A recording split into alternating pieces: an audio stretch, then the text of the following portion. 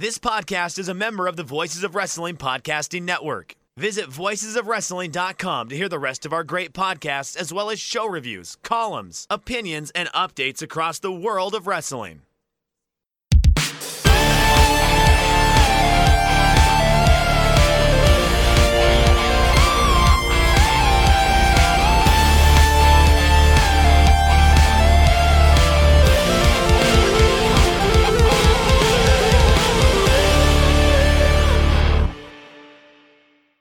Welcome, ladies and gentlemen, back to The Good, the Bad, and the Hungy. My name is Tyler Fornes, and with me is house repair extraordinaire Fred. How are you doing, sir?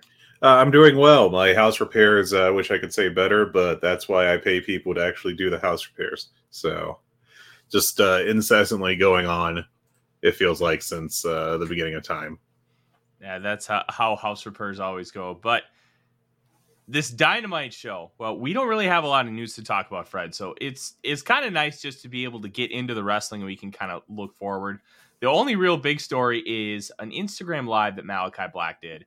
And he said he was sick of talking about him being released from AEW because he insists that he never asked for one. That the word was in a public statement on 9/18 that said he asked for a release. He did once, but not every time. I'm not quite sure what that means in the notes, Fred, but all I know is he said that he's just taking some time off and he's still contracted with AEW. Yeah, so okay, the thing they said about never asking for a release is not true, because he put out a written statement on his Instagram back a couple weeks on the 18th of September. And he was like, well, when I said release, it was in quotation marks. And he said at least twice in the statement that he had asked for a release, and only once was it with with quotation marks. And if you read the statement, it's pretty clear that he's saying that he did ask for a release, and then they got blown out of proportion. It was just very dumb. Like, you put out a statement and then you essentially say you misquoted yourself. Yeah. Wrestlers are carnies, and they're professional liars.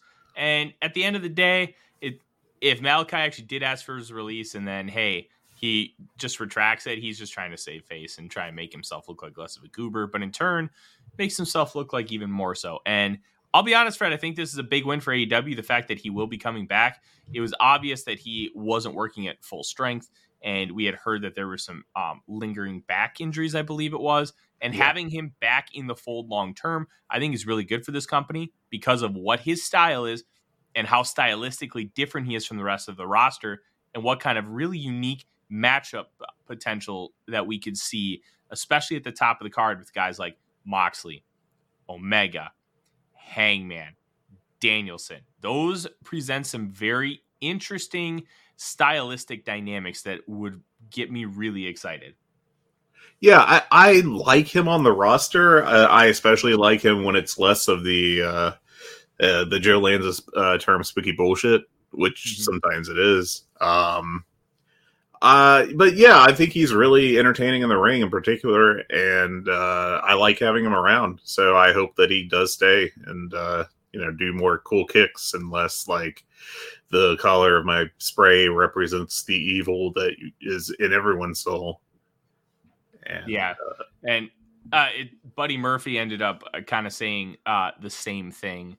So it looks like we may actually be getting a full reunion of House of Black down the line, which will make things interesting for Brody King. In the meantime, do they kind of have him go away for a bit? Does he still represent the House of Black banner?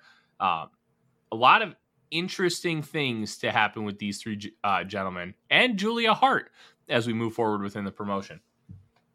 Yeah, I think that there's definitely star potential with most of House of Black. I don't know that Buddy Matthews really pops off the screen that well, but he's a good in-ring worker at the very least, so he's got value. But yeah, I if they stick around, they can definitely help out like the Trios Championship division for sure. Buddy Matthews reminds me of, he's like a work rate guy, work rate television champion in like the 1980s Jim Crockett Promotions. Guy you just want to put on your TV every week, have really good matches, and never really rise above a certain level. And I think Matthews is that guy for the modern era. Yeah, that makes sense to me. He kind of reminds me of a better Tony Nese. Yes, it's a really good example because Nese is a great worker, but he's not ever going to rise above like a scummy lower card level. But he's used perfectly within the context of AEW. Yeah, I think Buddy may have a little more juice than Nese, but he doesn't have it doesn't strike me at least like a big superstar presence whenever he's on screen. It's like, there's Buddy, Mm-hmm. and Brody and Malachi, and they seem much more like stars. Yeah, absolutely. Brody King's just got one of the more unique looks in professional wrestling because he's a big guy. He can move, and he's got tattoos up and down the wazoo. The Illustrated Man. That is really good. All right, let's continue on with other news. There isn't a whole lot to get to, so we're going to start with the ratings. Dynamite did a crisp 990,000 viewers with in the mud. AEW is 18 to 49. Now, something that Joe Lanza has talked about incessantly throughout the flagship and on the Thursday TV reviews, voiceofwrestling.com/Patreon, is the fact that AEW fans are more likely to watch cultural events and participate in them than fans of WWE. And I think we saw that tonight or on Wednesday night because they were the number 9 show on cable and they've been 1 or 2 for basically the last 6 months. But everything they were behind all 7 Weather Channel segments and Tucker Carlson. And that was also because of the hurricane. So they were tuning into hurricane coverage instead of watching wrestling, and they still put up a very good number. 990 and 0.34 is nothing to laugh at.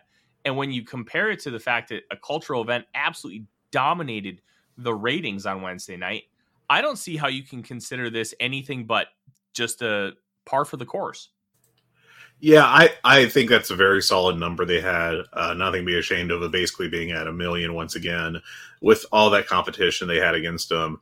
The Hurricane Ian was a massive story here. I hope everyone listening that was affected or has someone that was affected is okay and that everything's going to be all right for them.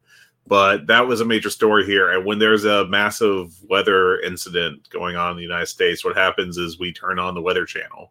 Mm-hmm. And that's 100% what happened last Wednesday night. Absolutely. And if you have the ability to, please find a way to donate to those affected by Hurricane Ian. I know the Red Cross is accepting donations to directly help those impacted. As we continue on, because of Hurricane Ian, we had a few individuals who were not able to make Dynamite and the Rampage taping, 2 of them being Jake Hager and Swerve Strickland. And then there's a possibility that Samoa Joe was also one of them. It definitely felt for like a shorthanded Dynamite, but I thought they did a really good job of turning lemons into lemonade. Yeah, it turned out to be a solid show. They fortunately had pre-tape stuff to roll in place of whatever they had planned with Swerve and Keith Lee. It looks like they're setting them up for a feud with who was it off Rampage? I've already forgot. Was it the Gun Club?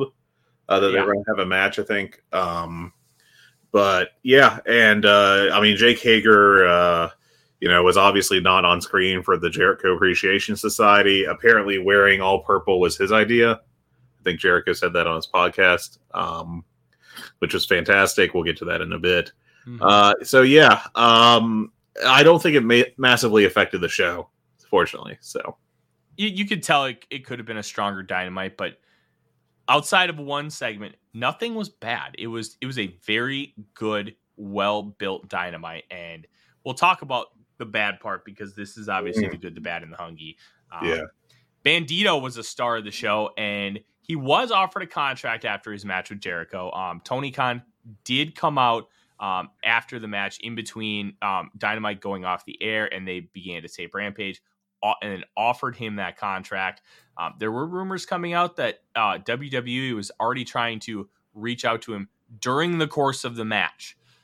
And Bandito just feels like he would be a Triple H kind of a wrestler. And this is great for Bandito because anytime you have 2 major companies that offer big money fighting for you, you're going to make out the absolute best because you're going to make more money in spite of that. And good for him. He had a fantastic performance, which we'll talk about later. And Wrestling Wars are back, baby.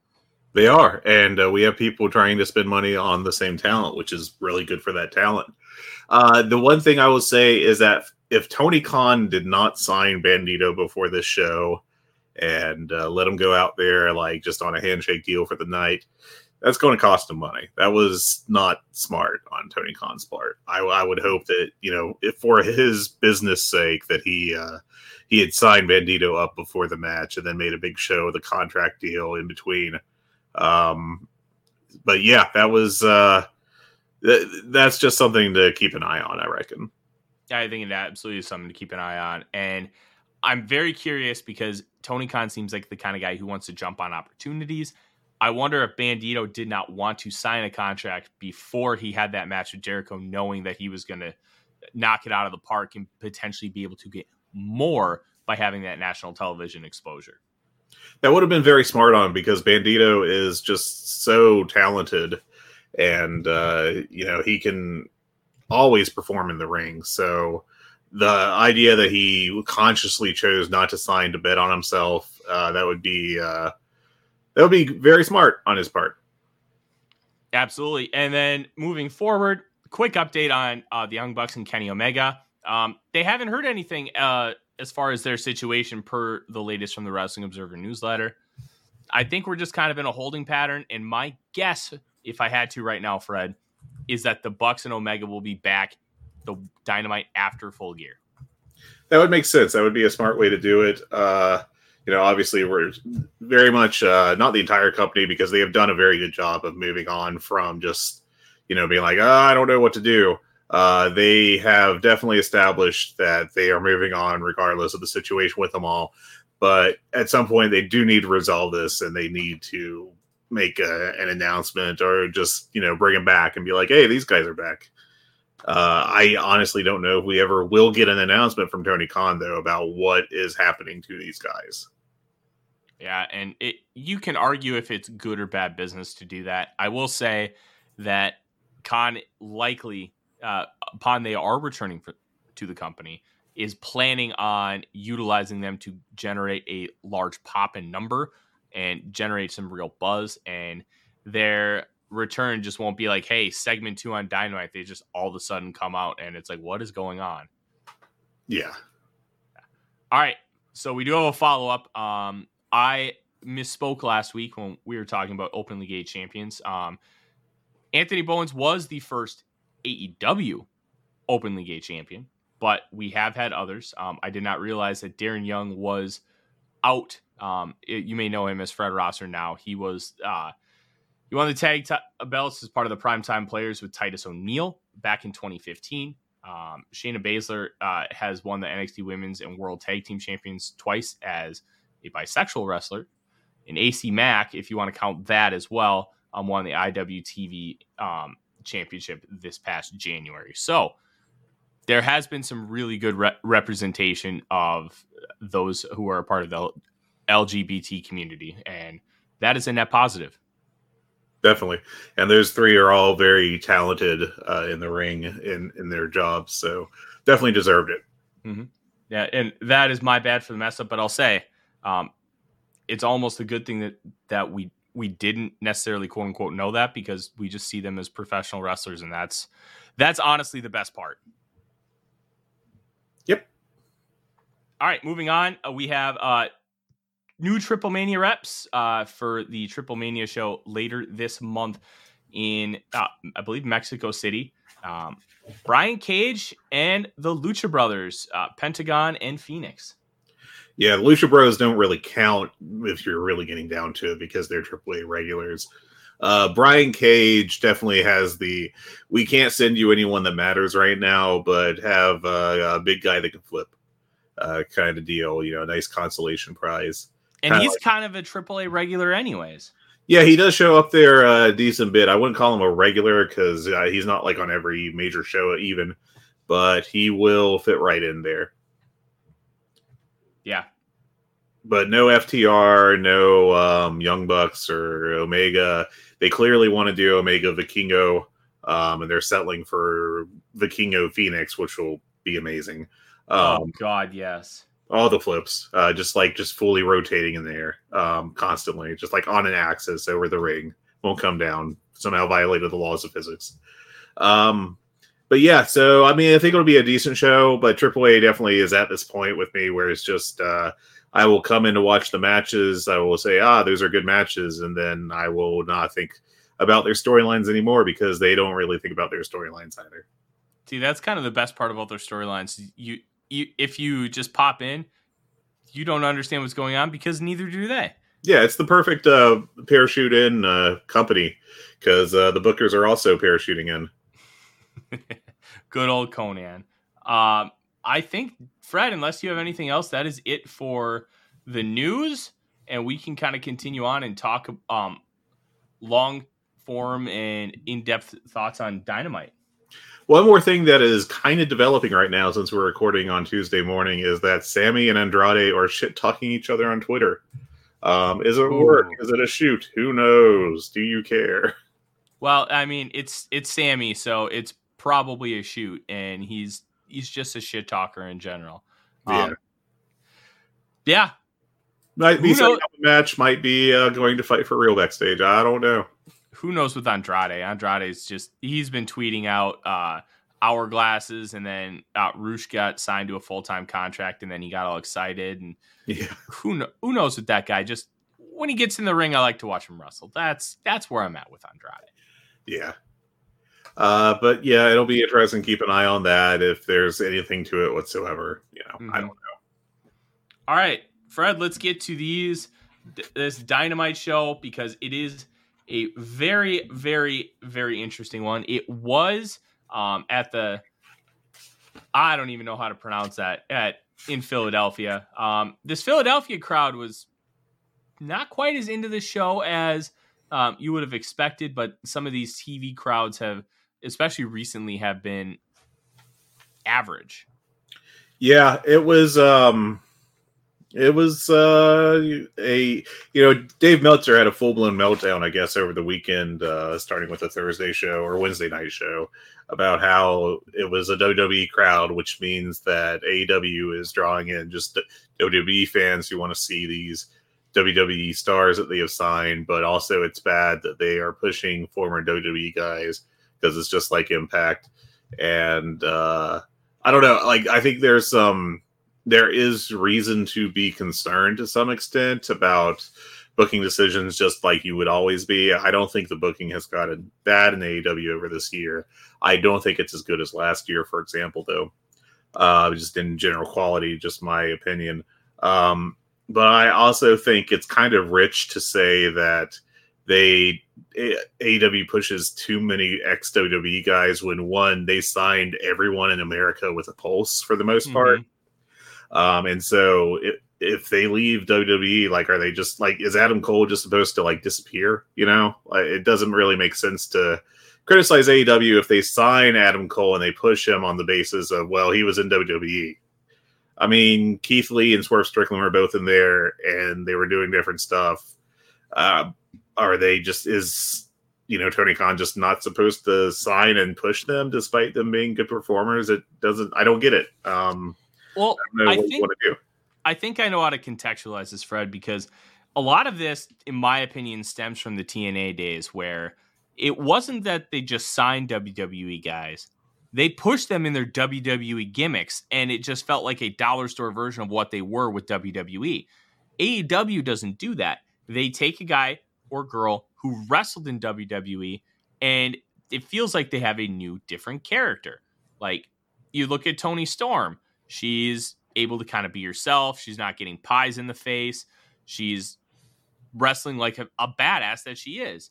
You look at Adam Cole. He's doing stuff with O'Reilly and Fish, but he was doing stuff with O'Reilly and Fish in New Japan and Ring of Honor before he even got to NXT. Yeah. They're allowing these guys to come in, but they're not pushing them as WWE guys. They're pushing them as their own. And I think that's the main difference. And some people, especially those who are massive WWE fans, don't necessarily put two and two together. They just see, oh, you just took a guy off our scrap heap and now you're pushing him. Well, they're pushing the wrestler. They're not pushing the character. And I think that's the big differentiation that is not being taken into account. Yeah, I will push back on that a little bit and say that I wouldn't really point to Adam Cole as an example of changing what he was in WWE. But as you said, that what he was in WWE was also basically what he was before in Ring of Honor and New Japan. It's the Adam Cole playbook. Everybody's used it. I don't see it as a big deal. It'd be like, Ric Flair going on and the Four Horsemen going from NWA to a short stint in WWE to a third company, and then being like, why are they pushing them as the Four Horsemen? I mean, that's what they are. At this point, you can quibble about if they should be kept together, I guess, but I don't know, man. It seems not. Don't want to say bad faith, but kind of misdirected in terms of its approach to the criticism. I do think there is some concern about. What always struck me about the TNA debuts, I guess I'll say, is that when it came in, they were treated as instantly bigger than everyone else on the roster. Mm-hmm. And until Wednesday night, intentionally or unintentionally, they had never done that. It never felt like Adam Cole was brought in to be the biggest, to like be like, oh, no, finally we got someone here who knows how to wrestle or is good, and like get this Darby Allin shit out of the way kind of deal. Mm-hmm. And intentionally or unintentionally, the Saraya stuff 100% felt like that. Mm-hmm. Well, you know what? Let's jump into that. Yeah, let's talk about that. This is like, you could talk about the Dark Order beating up the Elite at the end of 2019, which was considered at the time and potentially now the worst segment in Dynamite history.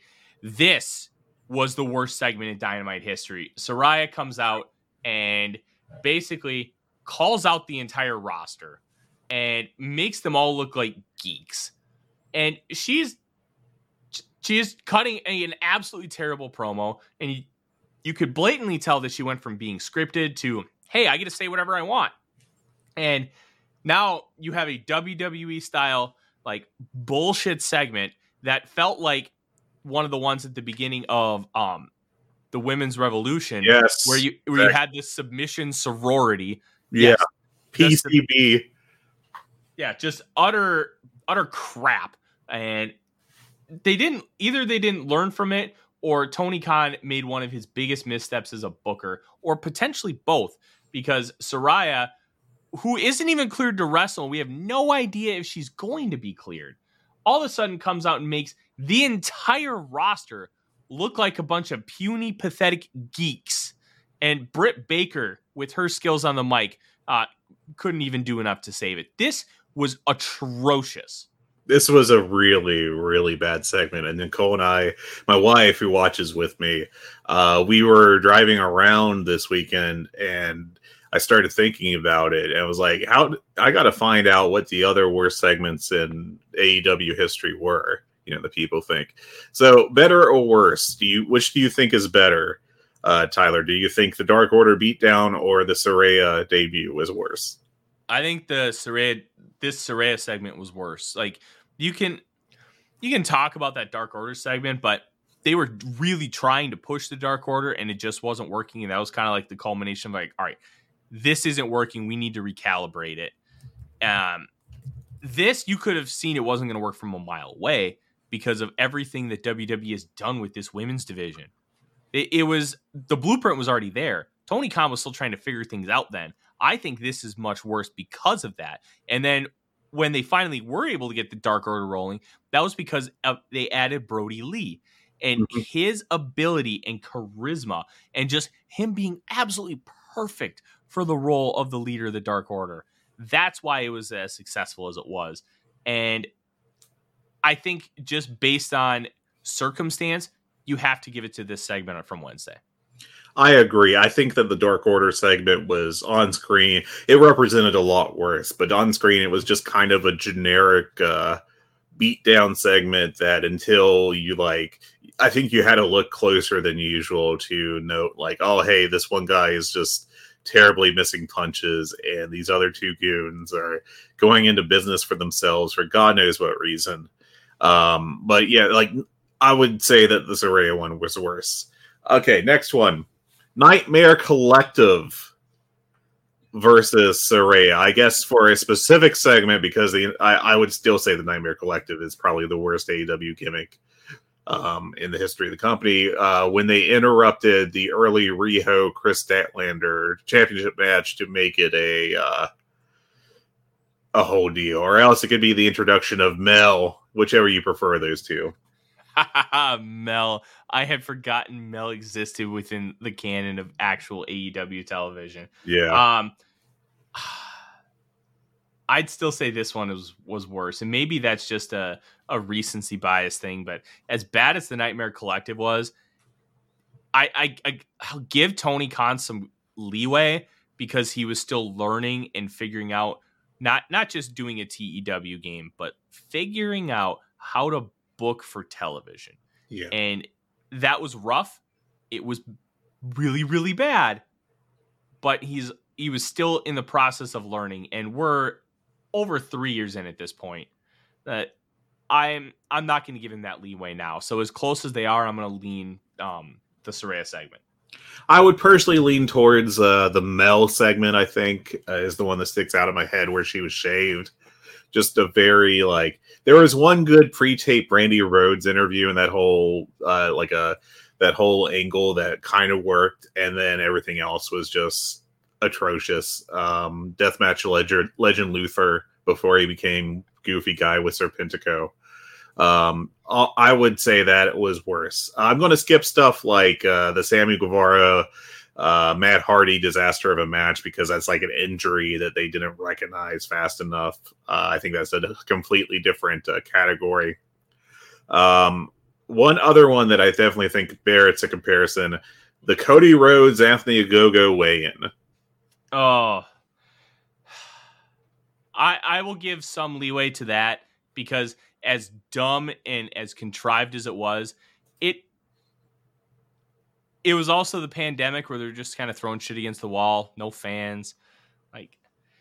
There's circumstance behind it why they tried to make it work and it just failed. This was irredeemably bad, and to me that's the difference.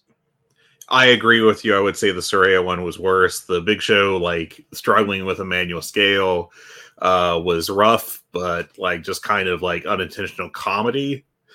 You can see why the weigh-in would work, and how you can piece it together. It just wasn't executed. This segment, doesn't matter how well it was executed, it was not going to be good. Yeah, it was. We'll get to that in a second. But I think that was the biggest error with the Saraya thing. I am reading that apparently during one of the Roads to the Top episodes, which I did not watch, you do get to see Tony Khan being really angry about how this segment, how the weigh-in segment went, which is pretty funny. The other ones I'm seeing, the Librarians, aren't really a specific segment that I see getting pointed out. The barbed wire deathmatch explosion was not really a booked angle, so I don't think that's a good comparison. Mm-hmm. Trying to see if there's anything. I guess there's some really cringy, Chris Jericho babyface. Let's bring back the slut shaming stuff kind of deal. And the Dan Lambert, Brandy Rhodes promo. I think that was kind of notoriously awful. It was awful, but I still wouldn't put it on the same level as this. Yeah, I think I agree with you. So I think for me, this is the second worst one. Maybe, okay, here's a dark horse candidate that I just saw. Two more dark horse candidates. One, the debut of Andrade with Vicky Guerrero. That was rough, but it wasn't irredeemably bad. It was just you really want to debut a guy who looks like Andrade, who carries himself like Andrade. And while he's not necessarily the most quote unquote fluent English speaker, he's a tremendous talker because he knows how to utilize his strengths and weaknesses on the mic. You debut him like that was just a rough, but he ended up making it okay-ish. Yeah, there's nothing okay-ish about the Saraya segment. I would say the quality of that segment was not as bad as this. It was probably a bigger fumble just because Andrade will probably mean more to the company than Saraya. And I do think it's pronounced Saraya. I think that they pushed that pretty hard on commentary. Apologies if I'm screwing that up. Another one that I'll mention real quick was the Britt Baker title celebration with the burgers being set up to have a match. I think that's just like, I think that's, yeah, that's just cornball crap. I mean, it wasn't great. And then this was just, to me, more weird than anything. The Dynamite where the main event was Malachi Black murdering Brock Anderson. Which would have been a fine segment at like the 5th quarter kind of deal. Mm-hmm. But yeah, those are the ones that I have off cuff to compare to Saraya. The Saraya segment was god awful, just terrible. It was no good whatsoever. I hated it. It was easily one of the worst things I've ever seen in wrestling television. It reminded me of, you already alluded to it, but the start of the women's revolution where Stephanie McMahon invented women's wrestling and divided like the 9 different women that they were going to helmet with into different teams. And the submission sorority. Yeah, which no one Googled before. How do you not Google the submission sorority? Oh my God. Listen, I understand not everybody Submission sorority will be in action next week against the trio Stepsisters Stuck in Washing Machines. It was seriously like, it felt like an episode of Muppet Babies where the baby, the whatever she was, the teacher or whatever, came in to like separate things. And it was an awful segment. Then Stephanie McMahon maybe managed to like emasculate the entire women's roster in that segment. And this Saraya just about did the same thing here. She definitely was like, "Oh, have you guys heard of Toni Storm?" And like everyone should have been like, "Yes, she is our current women's champion. She is very talented. When she can, she puts on good matches." We're very well aware of Toni Storm. Her introducing the baby faces who are randomly together for no reason. Like I know that Tony had a short-term alliance with Athena, but then like, okay, Willow Nightingale is on the come up, and we'll talk about her on Rampage, but she isn't a name at all, at least, especially before her performance on Rampage.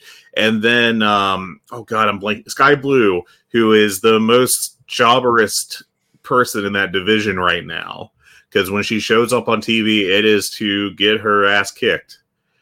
They all come out, they make the division look paper thin. You don't have Riho or Hikaru Shida or even Nyla Rose making an appearance, though I wouldn't have put her with that group because she's not really a face. And then you have the heels come out, and for some reason, like Penelope Ford, I guess, was, back in catering with them, and they're like, "Oh, we're going to do a segment. You want to come with us?" And she was like, "Yeah, sure." Because you know what? That's more of a connection than she had with them prior.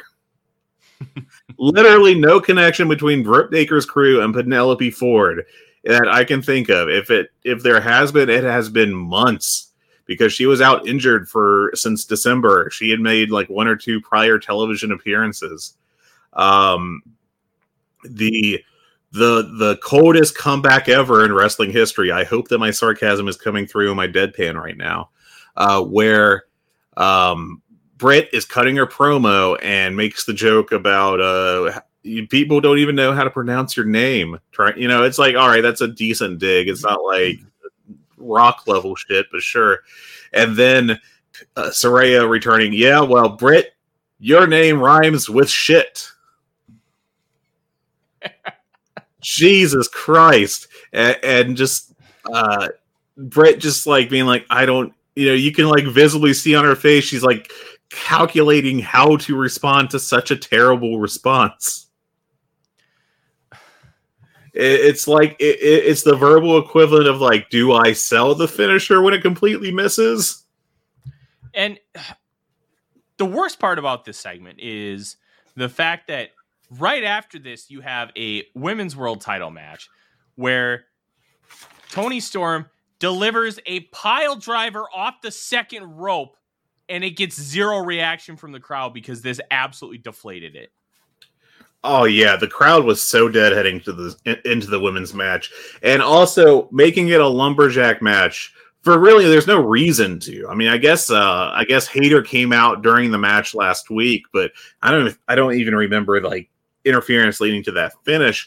So you're setting up a gimmick match without announcing it ahead of time, with no real hook into the gimmick, and a lumberjack match is guaranteed to not be good. There has been probably, I don't know, one good lumberjack history in the entire, over the past 30 years of television wrestling in the US. It just felt like, somebody from WWE dropped an idea on the street and Tony Khan found it and was like, yeah, there's some dirt and mud on it, but we could just rinse this off and just plug it in. It'll be fine. Yeah, just oh man, awesome. And it came at the absolute worst time for it too, because AEW has been struggling with the women's division. They've been heavily criticized for it for several months now. To the point where people were like, I don't even know if Tony Khan cares about it, which I don't know. I mean, he definitely cared about getting Britt Baker over. I know that much. I feel like he hasn't had the same juice behind anyone else but Britt since then. And you can debate if that's, deserve it or not. But man, it just so terrible, like really bad. Even Saraya going, all right, it's going to be a lumberjack match. Pause for the championship was just like awful delivery. She was bad on commentary afterwards. I don't know. The biggest issue with this wasn't even Saraya's performance. It was the whole structure of the segment. This was one of the worst laid out segments in AEW history, in wrestling history of the past couple decades. Just somebody should have seen this on paper and been like, no, this is not going to work at all. Yeah. It accomplished nothing positive. Absolutely nothing positive. And you mentioned that the AEW women's division has been getting a lot of criticism, and rightfully and wrongfully so. There's been some definitely warranted criticism and some not. This was an opportunity for them because they weren't in quarter hour 2 or quarter hour 6. They were at the top of the 9 o'clock hour, and they got real time. The way that this segment bombed and was so poorly received across the board, I don't know the next time that Tony Khan's can even that kind of platform again on the show. It felt like, I know that there's been like, I don't know why you're paying Mark Henry, and I don't know why you're paying Tall Paul so much money. That kind of talk, which makes sense because they aren't really doing much. I think there's some injury issues with both of them. They had surgery recently, or I know that Mark Henry's trying to avoid surgery. But Saraya, oh, buddy, it was bad. And this week, one of the matches is going to be a women's six woman tag, and they're going to do Saraya on the outside with Britt Baker on the outside too, which feels very much like they're setting up for a match. I assume that they still plan on having Saraya wrestle. There hasn't been any indication yet that she can't, but I don't know that I care. I don't, at this point in time, I am not that interested in it. And I don't really want to see her on TV with a mic again. I was interested going into this show.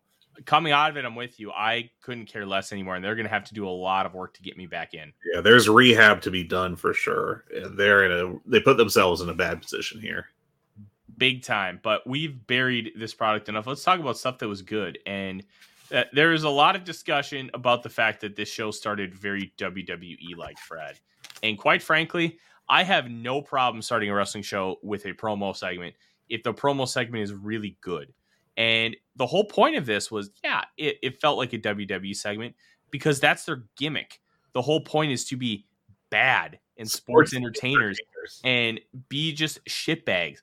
And they were great at it. Luigi Primo just in the corner tossing his pizza dough and then making fun of Philadelphia pizza, which in the Northeast, like, they take their pizza very seriously. And you have Daniel Garcia just beating up Luigi Primo, and that just the shitty purple leisure suits that these guys are wearing. All of this was great. And it was a fantastic segment. Just like, great.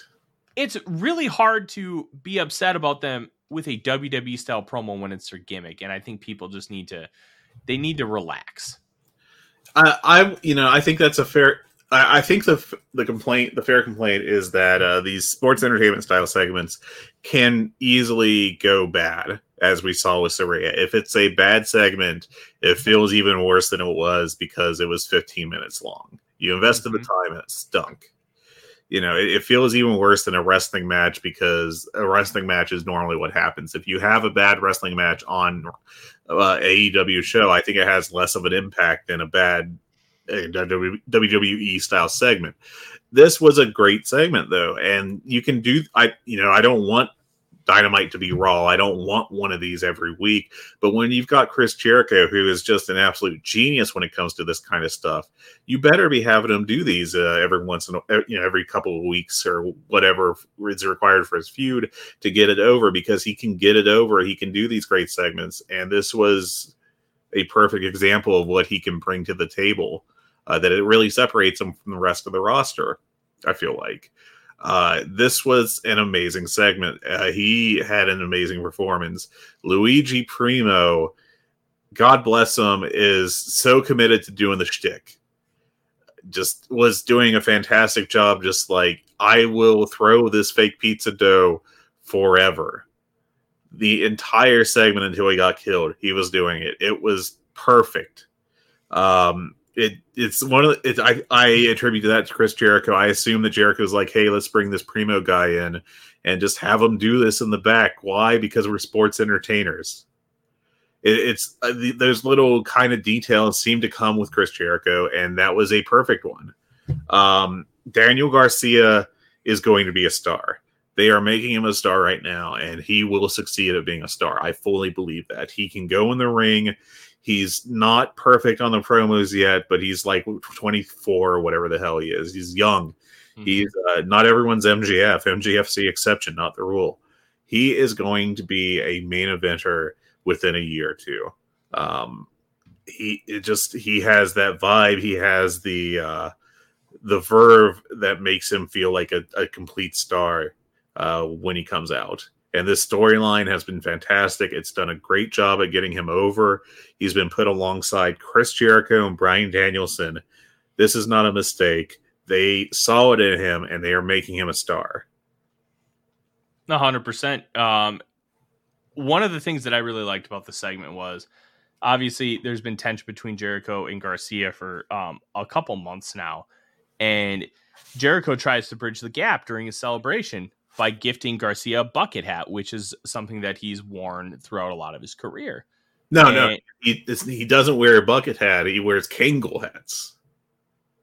Oh, and that's why he threw it on the ground, because this all went unsaid. But the reason he threw it on the ground is because he's been with Jericho for months now, and the asshole is so self-absorbed he doesn't even know what kind of hat he wears. Very true. It was a genius little touch, I thought.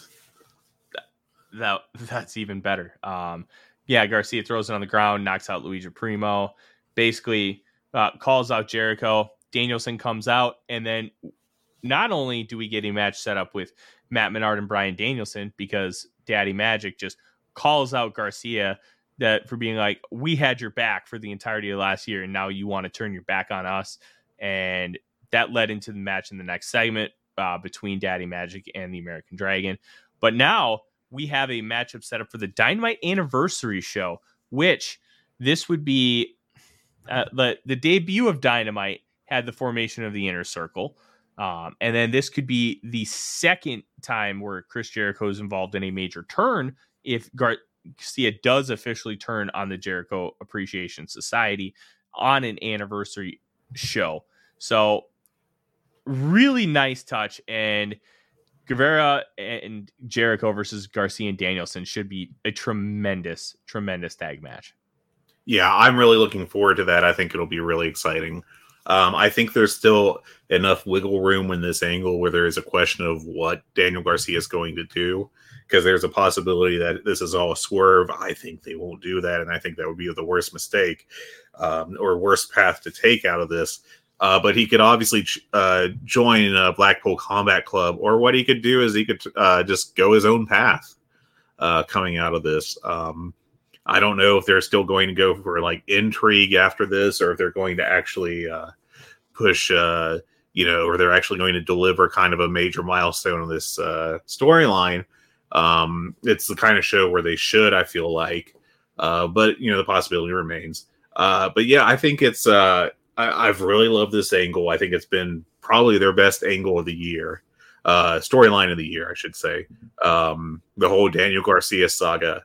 And I think that it's being done perfectly. It really has been. And I alluded to it a little bit ago. We did have the American Dragon versus Daddy Magic in a match. Honestly, this was fine. You had Angelo Parker who interfered. Claudio Castagnoli came out and literally carried Angelo Parker over his shoulder, just carried him right out of the ring. Danielson wins with the label lock. Honestly, just a nice little match. It helps within the context of the story. Daddy Magic can get beaten like a drum by top baby faces, and it doesn't really matter. This was just very well put together. Yeah, this was a total Gentleman's 3. The only complaint I really have about it is if you have a Bryan Danielson singles match in AEW, it typically means more, and I think higher expectations on the match quality was perfectly reasonable. But it was a complete Gentleman's 3. It was fine. It did what it had to. I think Daddy Magic may still be, healing from his injury, the big surgery with the shoulder that he had. I don't think he had. Did he have the surgery or did he rehab? I forget now. It was a partially torn labrum, which you can do with rehab. You don't need surgery. Right. So he rehabbed. So he still looked kind of rough to me on offense in particular.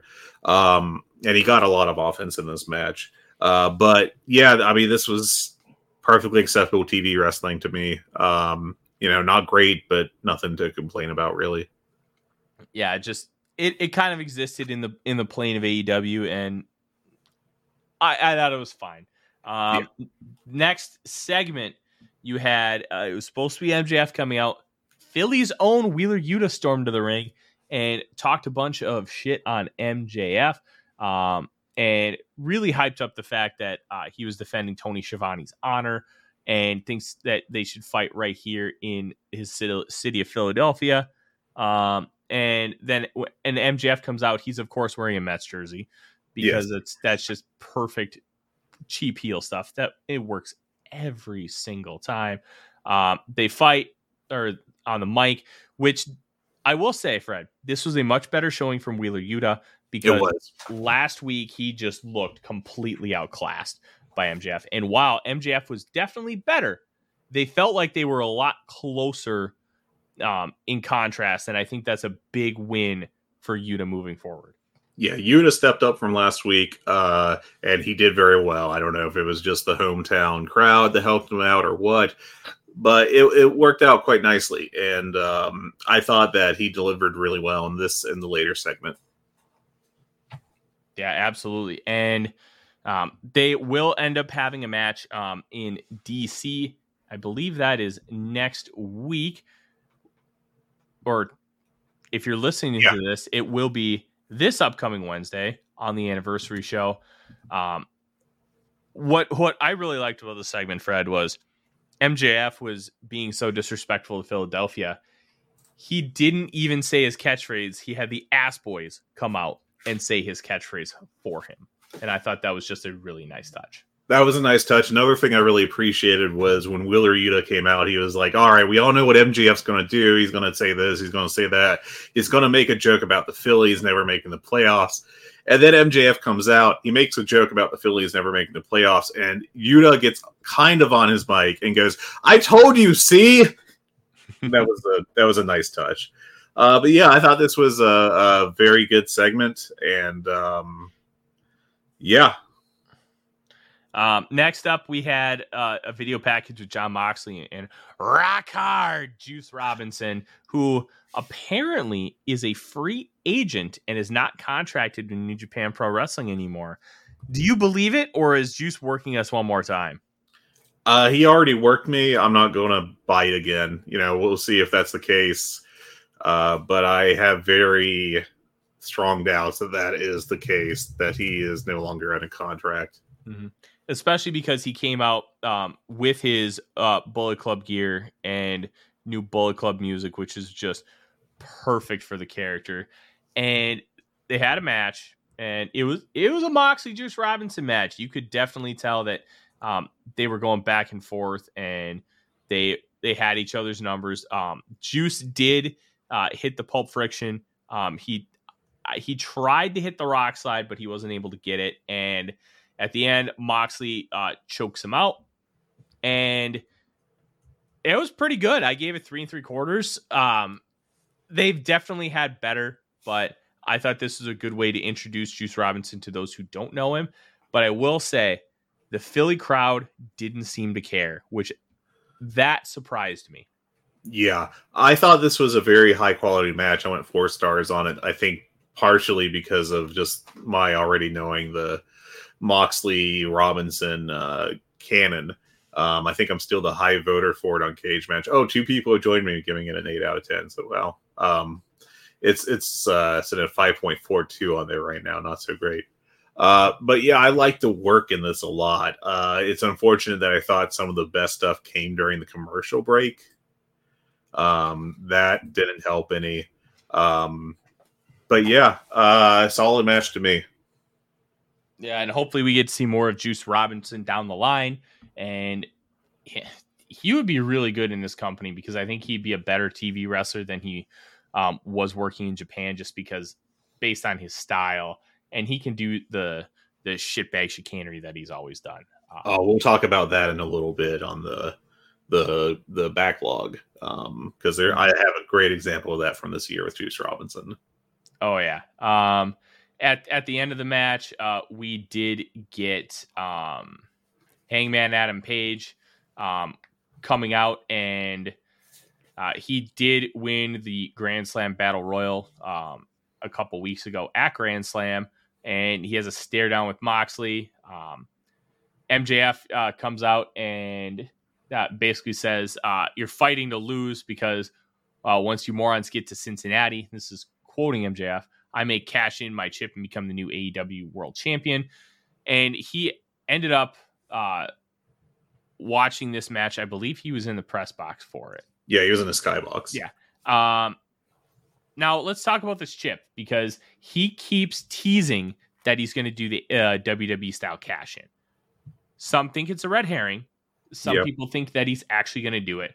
I think it would fit tremendously with his character to do the cash in, but I also think it would be very WWE tropey. Which side of the fence are you on, Fred? I think basically it fits his character perfectly, and I don't want to see it. I think the Money in the Bank briefcase has been a real detriment to WWE during the Vince McMahon era. Maybe Triple H will turn out to be really good at booking it and can make it work for him. But I think it's too much sports entertainment bullshit.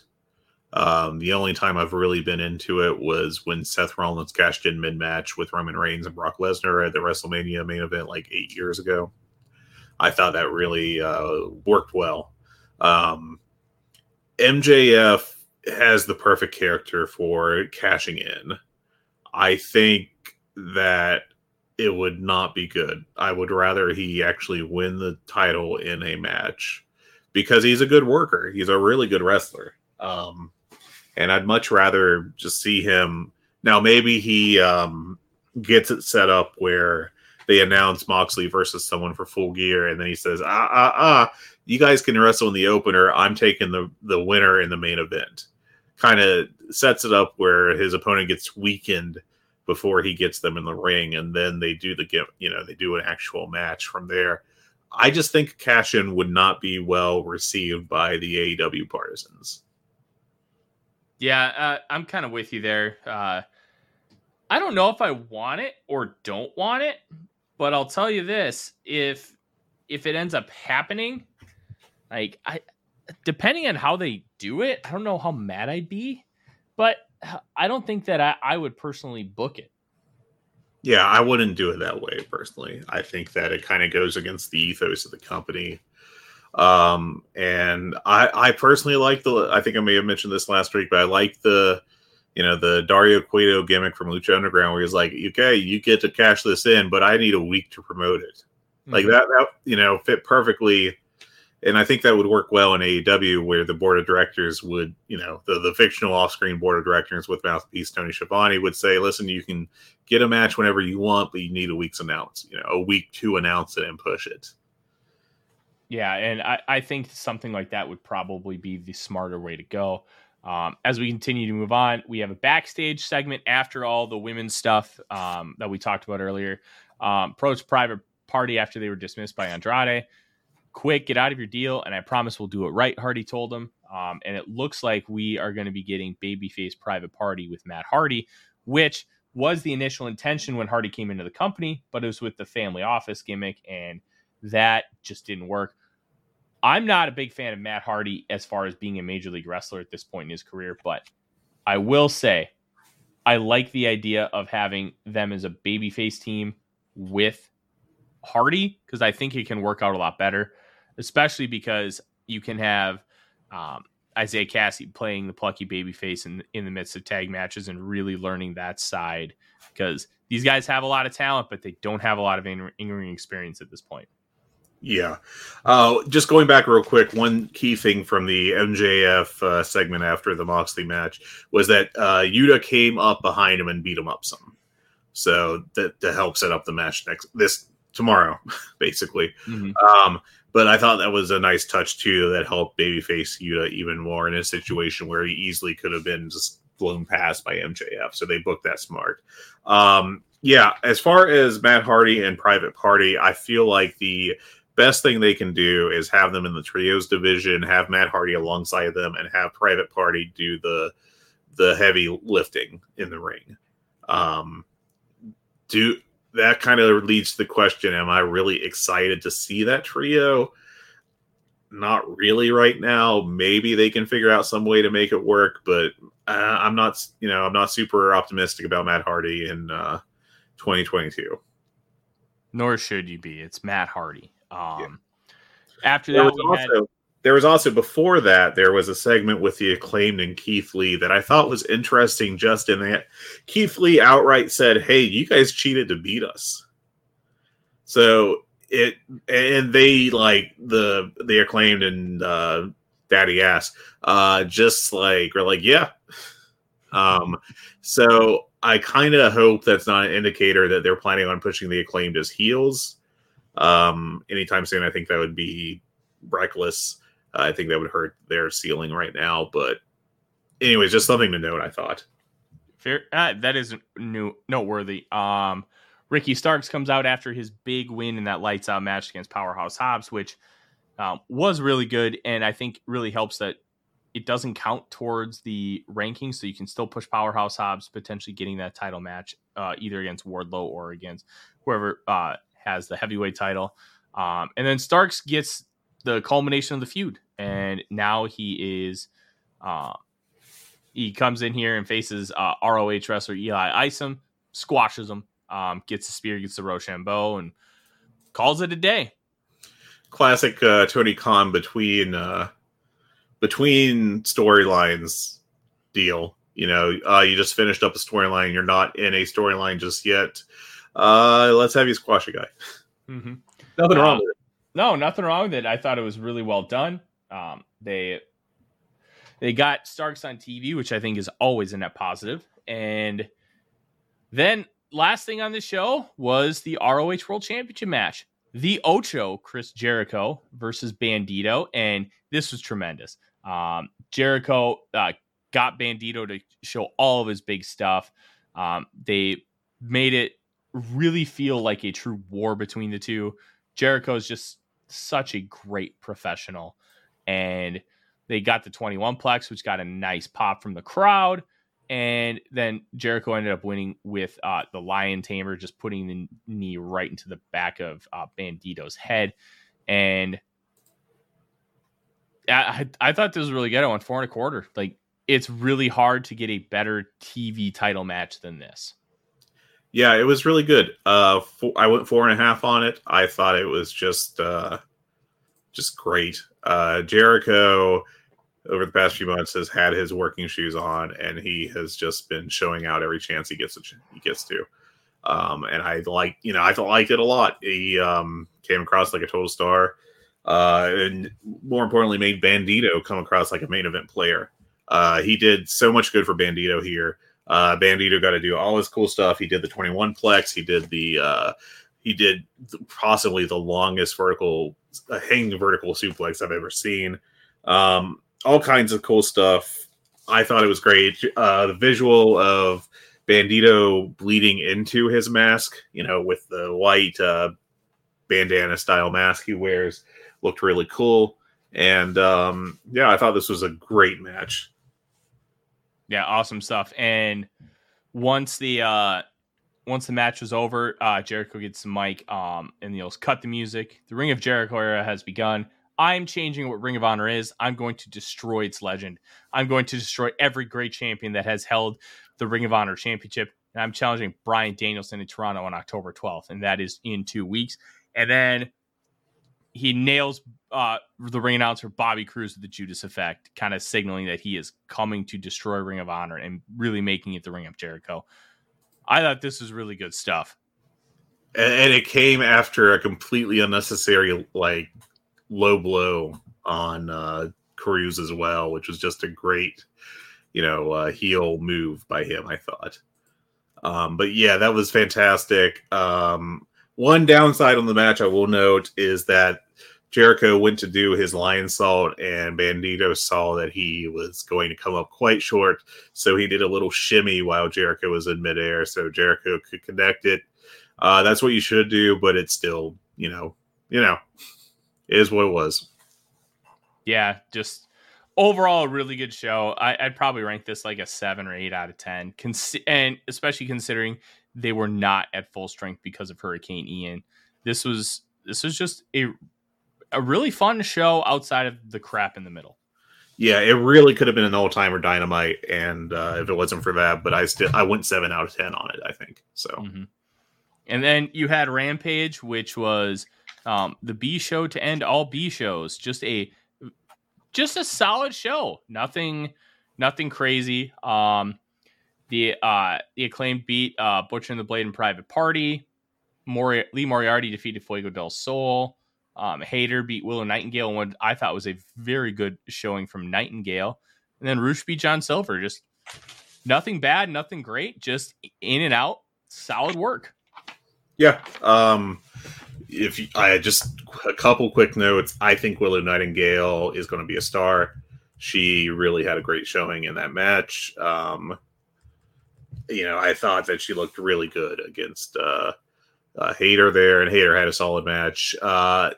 Every match, I think I went 3.5 stars on. It was all perfectly good. It was a good B show, totally a B show though. John Silver and Roosh, they had a great match. The most notable segments on it outside of the ring, Jade Cargill was challenged by Nyla Rose to a match. Nyla missing her chance to be the defense #1 challenger on Jade finally gets her shot, just because that's what Nyla did for practically every women's champion up until the last 1 or 2. They did a big deal with Adam Page, 10, Uno, and Andrade, where they set up Andrade versus 10, where it's either 10's mask or Andrade's career in AEW on the line, which I think is pretty clearly going to be an Andrade win. But hey, play off the real world stuff everyone's talking about. And then last one was Stokely Hathaway and Ethan Page snitching on Matt Hardy and Private Party contract tampering to Andrade and Jose the assistant. none of them were fantastic, but there's definitely some storyline movement along the way, which is more than you can say for some other recent Rampages. Yeah, just hopefully that once the Elite comes back, and maybe if CM Punk comes back, they can really live up to the reputation of, hey, we're actually going to make this an A show, like they said from the jump, which they did try and make it an A show. The first match in Rampage history was Christian Cage beating Kenny Omega for the Impact World title. And then the next week was the first dance where CM Punk debuted at the United Center to one of the biggest pops in wrestling history. But that has unfortunately not translated to success long term. But maybe we can get that figured out. As we talked about, next week or this week is the Dynamite anniversary show. 3 years ago, Dynamite debuted on October 1st. We do have the main event is Daniel Garcia and Bryan Danielson versus Chris Jericho and Sammy Guevara, with Wardlow defending the TNT title against Brian Cage, MJF and Wheeler Yuta, Roosh against Hangman Page, Darby Allin versus Jay Lethal, Luchasaurus in action, 6-women tag, which Fred mentioned earlier, Toni Storm, Athena, and Willow Nightingale with Saraya in their corner, and Jamie Hayter, Serena Deeb, and Penelope Ford with Britt Baker in their corner. And then the best part of the anniversary Dynamite, Fred, National Scissoring Day. I had to explain the whole Acclaimed scissoring thing to someone this past week that is not a wrestling fan, and it took a while, but they seem to enjoy it. So, yeah, it should be a really good show. Also, Rampage this week is, well, not technically, but is going to be 2 hours because the second hour is the Battle of the Belts 4. There's probably more stuff announced that I don't have on my sheet here, but I know that there is going to be Pac versus Trent for the AEW All-Atlantic Championship on that show. I think Nyla and Jade may be a match on Friday as well. But I don't have that specifically offhand because I did a poor job of prep. Yeah, I'm not super concerned. It's a Rampage. They'll figure out a way to at least make it decent. One thing that we're going to start incorporating here moving forward, and we got this from the Discord, listener questions. Hop in our channel on the Voices of Wrestling Discord, and if you have any questions for us, we're going to be more than happy to answer them. And this was one that got me thinking. I know it did you too, Fred. Yeah. Who is the first WWE mid-carder to hold the AEW title? If Andrade and Malachi Black, maybe Lyra aren't top guys in AEW, who breaks the glass ceiling? Claudio, Pac, Keith Lee? And my answer to this question was, could you make the argument that Moxley and Jericho could be those guys, that they've already accomplished it? Because while both of them held the world title in WWE, they were never really viewed as top guys and never given like really strong, consistent runs on the top. I guess that I would say that Jericho kind of did, at least for a couple years there, where he was doing the Nick Bockwinkel gimmick with the suit and the educated guy promos and all that stuff. I think that would kind of disqualify him. You can make the argument for Mox. It's pretty clear that Mox was more over than his push in WWE, so I could also disqualify him for that. I don't know that any of the guys mentioned in the question will become AEW World Champion, which is honestly I'm okay with, because if it turns into, for lack of a better term, a gold watch belt, or you're like, hey, this guy's good, let's give it to him for 3 weeks, that it will make the championship mean less. By having it go just between the very top guys, I think that, you definitely make it more meaningful. To look at the guys specifically mentioned in the question, I don't see Pac ever hitting that level just because of how he's pushed, the fact that he disappears for like months at a time just to go hang out in England.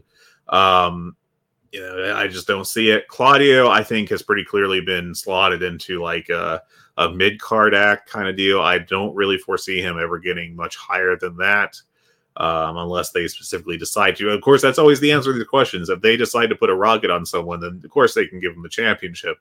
But I think Keith Lee may not be able to do what they want a champion to do, which is like, they do like to do their 20, 25, 30 minute kind of epic style main event matches, and I don't know if Keith Lee has the stamina to do that.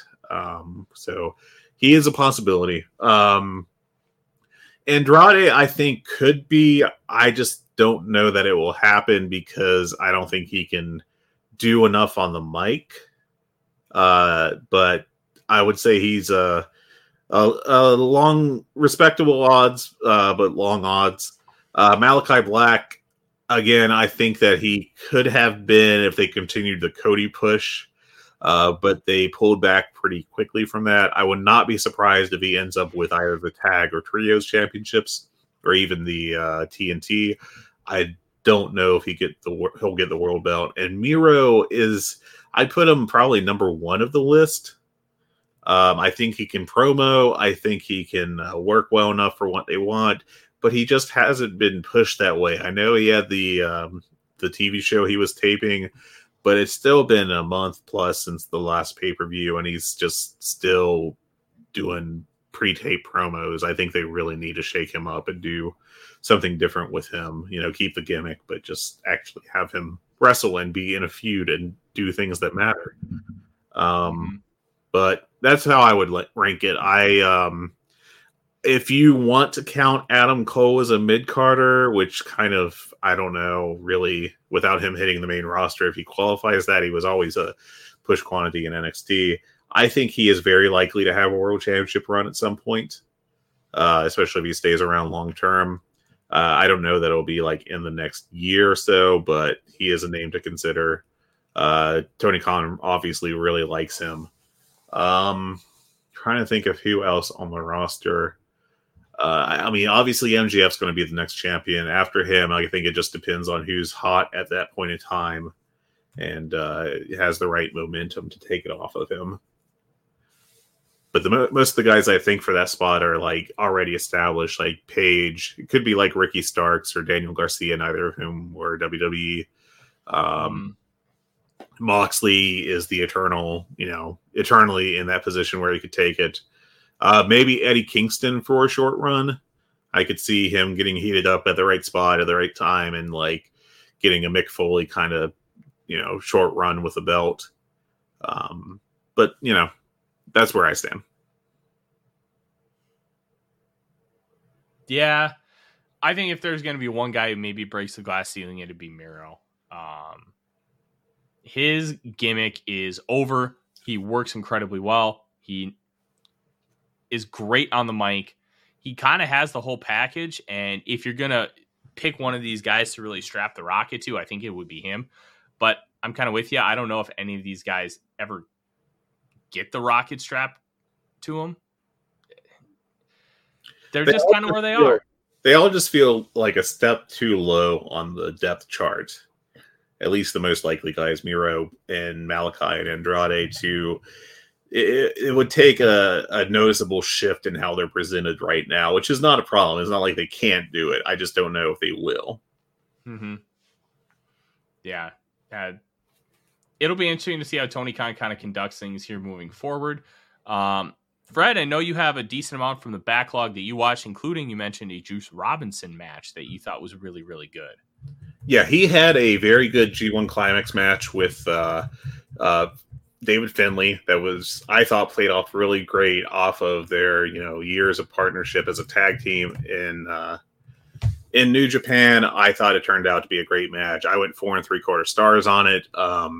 They worked really hard, and also Juice Robinson, when he was selling, spent a lot of time being just a complete shitbag heel in front of the clap crowd, just screaming, "I'm sorry, we don't have to do this," just like a complete, a total Ric Flair deal. Best match I actually watched was WWE, if you can believe it, but this Cody Rhodes Seth Rollins Hell in a Cell match. I remember this being talked about when the match happened, but to see it actually happen was very different. When Cody Rhodes came out with his, the jacket, he kept that from AEW, and they have the camera right at his chest, and he takes off the jacket and shows, slowly with the left healthy shoulder first, and then shows the right shoulder where it has basically the entire right half of his body is just pooled blood underneath him. Just terrible bruising. It looks rotten almost. It does. It's terrible. And the crowd goes silent. It is astonishing. One of the things that you definitely have to see as a wrestling fan is this crowd reaction, because they're like clearly like, "Hey, it's an entrance. We're bigger. You know, we're a very WWE crowd. We're big on the entrances. We like to see our stars. We like to react to the finishes." And Cody Rhodes was like, "Here's some fucking reality." Mm-hmm. And I think they're just like, "Oh my god, that's okay. Wow, we got to process with it." And like they seriously, it's like they had to process it for like 3 minutes before they even started to get into the match, because the match started like with some big moves, if I recall correctly, and the crowd was still like, "Oh my god, it's Peck." Yeah, just dead silent. Kudos to Cody for working that match. Like, yeah, very, very impressive performance by him just being able to do that. But I actually went 5 stars on it. I thought it was a fantastic match. Seth Rollins, if he can be un-WWE-ized with the terrible laughing gimmick and Seth freaking Rollins and all the stuff that I completely hate about his presentation right now. He is a terrific wrestler. And I just wish that you got to see that more often. If he ever leaves the comforts of WWE, maybe we'll get to see it. But as of right now, I mean, maybe we'll get to see it when he faces Roman. But I'm not holding my breath. Yeah. Anyways, those were the best couple things I saw in the past week. YouTube shows, I didn't watch them. I did watch Christopher Daniels on Hey EW. You know, it was more of an interview than the other ones, which have been kind of gimmicks to set up for jokes. This is more of a straightforward interview, you know. So if you want to see, I mean, Christopher Daniels is an interesting listen to talk to, but it was not like a top tier episode of that. I did see that Dark Elevation last week had 2 matches on it. It's exactly 2 matches on it. Kip Sabian and Penelope Ford beating Sean Dean and Sky Blue, and Ortiz beating Serpentico. I think that kind of speaks as to why I didn't go out of my way to watch it. And Dark last week, if this is even the right episode I'm clicking on. Oh, there you are. 1 match. Oh, yes, no, that was the week before, so I don't know offhand what was on the right episode of Dark. 163. Give me 1 second. I can pull that up real quick. And okay, the only match that got over 5 minutes on it was Anthony Henry losing to Dante Martin in 9 minutes. So that could be pretty solid. It's got a 5.17 on Cage Match right now with 5 votes. So doesn't sound like the greatest thing. Yeah, it's not too bad. I mean, it's Dark. You're only going to get so much of actual quality from a match on that program. Yeah. Other than that, I don't have too much more to talk about with AEW. I think that's basically what they've been doing, and I don't think there's any big news that we know about that is looming over the horizon. So, to be determined on the rest, I do suppose. Yeah, that's AEW. Yep, that is a podcast. You can follow us on Twitter at GoodBadHungee, HUNGEE. You can also email us. Our email address is hungeepod@gmail.com, HungiePod.